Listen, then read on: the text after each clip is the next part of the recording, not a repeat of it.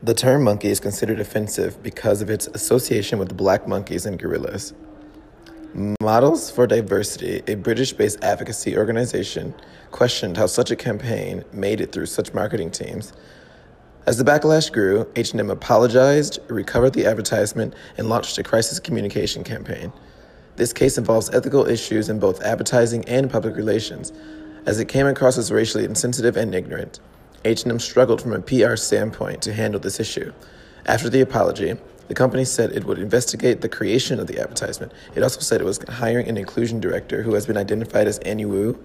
They also said that it was sending representatives to an anti-racism conference as a part of its efforts to rebuild the brand image. Kaniqua Welsh, account director at Weber and Shandwick Detroit, came in to discuss part of this issue with Gary Gilbert's media ethics class. How she describes his emphasis like this is a pyramid. She said, "The higher you are at the top, the more narrow people's views become. The idea here is that at such executive levels, to the point where you are approving final content, the people in the room seriously lack diversity, which is needed for the kind of voice that would speak up about potential effects of this ad."